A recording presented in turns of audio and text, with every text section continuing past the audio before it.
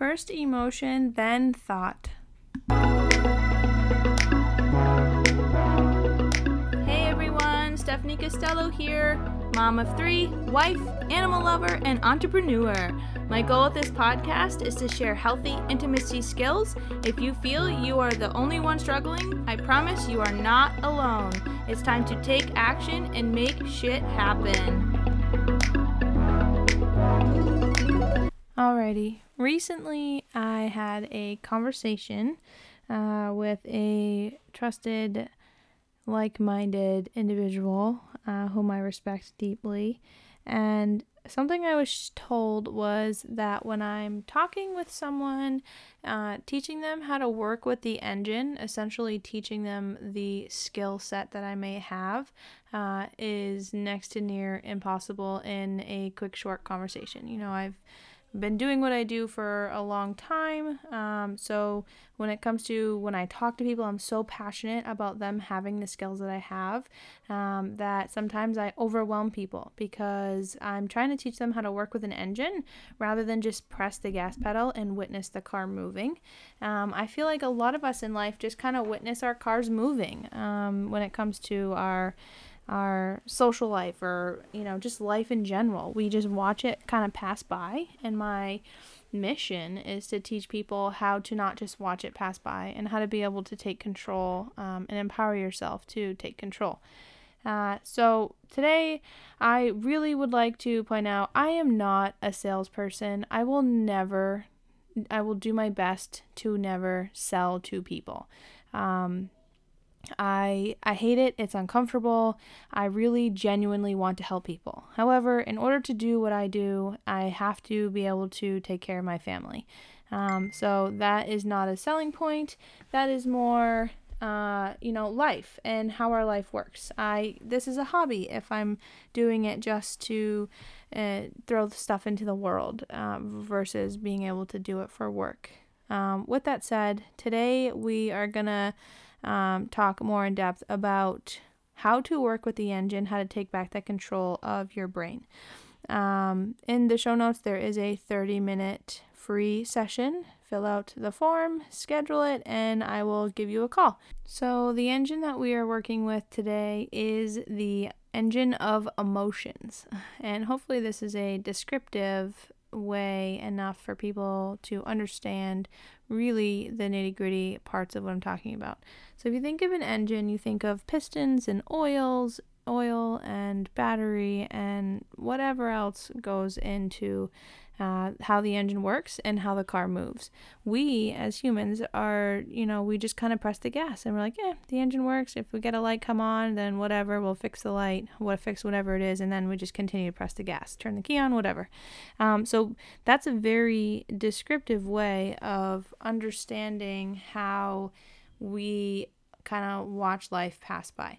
And when it comes to emotions, okay, so emotions, we can choose to just press the gas pedal. If we're really angry, maybe we can jam it down to the floor and beep on the horn, or we can just move along in control and not losing control of our emotions. So if you think about your brain and how your brain works when it comes to processing emotions, for the most part, people look outward to understand their emotions. This pandemic is causing me to feel this fear, or you did that and that made me upset. It's important to recognize this style of communication and this thinking process. That is sort of giving the control to somebody else or blaming somebody else for how we're feeling, when emotions is what drives our thought process. Recently, I did a post on Facebook and I talked about how the version of me people have created in their head is not my responsibility. And once I recognize my own self-worth, my own belief in myself, and I believe in that, I choose not to separate my own values and perspectives from myself and take on other people. Most of my life I have spent taking on other people's perspectives and not holding on to my own. Recently, I have learned how to hold on to my own perspective and still learn from other people. And so, for example, friendships. It is sad to admit, but I want to make friends at age 28. And it's hard to do that. I'm a mom of 3. I have a lot going on like this. People have lots of things going on, stressors, social isolation, all of the pieces. And so I have sort of a list of traits, I guess you could say, of things that I would desire in a friendship, things that I feel I add value to people's lives, and just being who I am. I'm not perfect by any means, and I recognize my faults, and that's even a trait of mine, like, or of one that I desire in a friend. Like, if I'm making a mistake or I'm doing something that I don't quite realize is not healthy, then I'm going to recognize that. Or if I can't and I want a friend who's going to say, hey, like, this is kind of weird. Shouldn't we kind of try to figure this out together? Or point it out and say, work on it, pal. And I'm glad to do that too. My point being, in a friendship, if I meet this person and I'm so excited, head over heels, like this is going to be a great person to bond with and we're going to have such a strong friendship, and then, a few months into it, I'm like, oh, okay, maybe not, and this is why and that is why and whatever it is. And by no means am I saying I judge every single person. By no means am I saying that I'm gonna be nitpicky. And anybody who's listening and they're having these reactions, or they listen to this and they tell you that that's what it is, that's just because they're not feeling in control of their own emotions. They're trying to tell you that your perspective doesn't matter and what you want doesn't matter. And those are people you do not want in your life. So I've come to the understanding of my own self-worth and who I deserve to have in my life, and who I deserve to have that will add value in my life. And so when it comes to thoughts and emotions, if I were to have an emotional response to somebody who I thought was going to be a great resource or a great friendship, and they turn out not to be, I could sit there and I could bash them in my mind. I could paint a terrible picture of them if I wanted to. That terrible picture is going to be fueled by my emotions. I feel slighted. I feel whatever else. But my emotions, my bodily state is all subconscious. It's all part of something that you people don't even, when we have an emotional response, it's not something we control. The actual ignition of that emotional response is not in our control. How we respond to that emotional response is in our control. So you can jam on that gas and be angry and rev that engine, or you can be like, whoa, okay, this is uncomfortable, let's figure out what it is, and kind of lay off the gas and really try to understand why you're having this emotional response. Once you understand your emotional response and you are able to sort of put this individual in a category, so to speak, and this is speaking from my working in a mental health center days. I did a program with young teens, and part of that program was to figure out and identify people in their life that they that they have. So it's, if you think of a target, like a bow and arrow target, or even a dartboard. There's 3 circles, however, not separated like a dartboard, and in the middle, it's closest to your heart. So for the most part, people will have their parents or their children or a best long-term friend, maybe their siblings, whoever else. I did work with some kids who didn't even want to put their parents on the chart, but I had to help them recognize that this person still gives you a roof over your head, still feeds you food, and still is very much part of your taking care of you. So instead of putting them in the circle, the closest circle, they would put them on the edge of the paper. At least they were on the paper, right?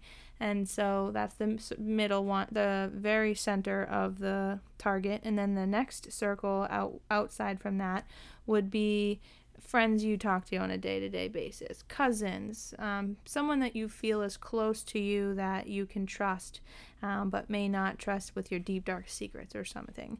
Then the outer circle is maybe professionals you work with in your life, someone that you rely on, even like your oil change guy. If you go to the same oil change guy, you have a relationship with him, and you've built that over time. So that is a person who would be in your circle of people that are in your life.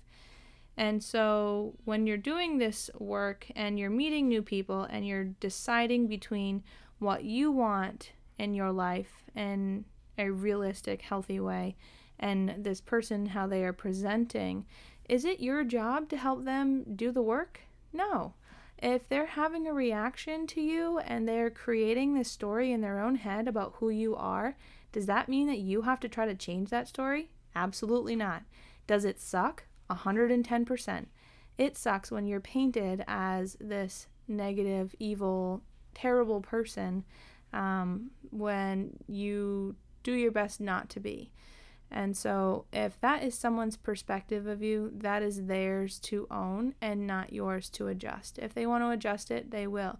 That doesn't mean fall to that level either. That means still be polite, be who you are, bless and release, accept that they're where they are, but they can still be people that you can experience different things with, but at their level and maybe not at the level you desire. So a quick example would be a coworker. You have to work really closely with this person because you're on the same team or you're working on the same project. You don't get along. The person may be close-ended to their communication. They may not be respectful with their words towards you. Does that mean you tell them to fuck off or tell them, how much they suck or how much their work sucks? No. If you have that perspective and you think those things, you will express those in your messaging. So if they're not responsible for your thoughts either.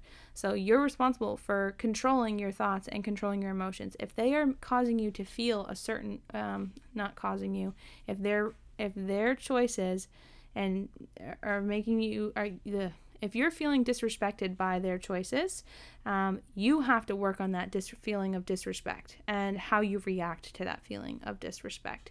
You are in control. You can do the work. Just because you're doing the work doesn't mean other people are going to do the work, and that's okay. You get to be who you get to be. Life will go on, and those who appreciate your talents and skills will come up in your life if you ask for abundance from the universe. And I am the epitome of this. I don't know if that's the right terminology, but I am a good example of how this works. By no means is this path easy, but when you do the work and you get to the other side and you meet those awesome souls that just light up your heart because they're so sweet and they would never think anything negative of you, or they would be vocal, be like, hey, I'm kind of feeling this way. It's not your fault, but can we work on it? Can you be there with me? It's just such a wonderful, glorious place to be. So again, overarching topic for today is emotions come first and then thoughts. And we can't necessarily stop our emotions, but we can control and learn to control our impulses and our thoughts and our actions when we do feel however we feel in those moments. I hope this was helpful.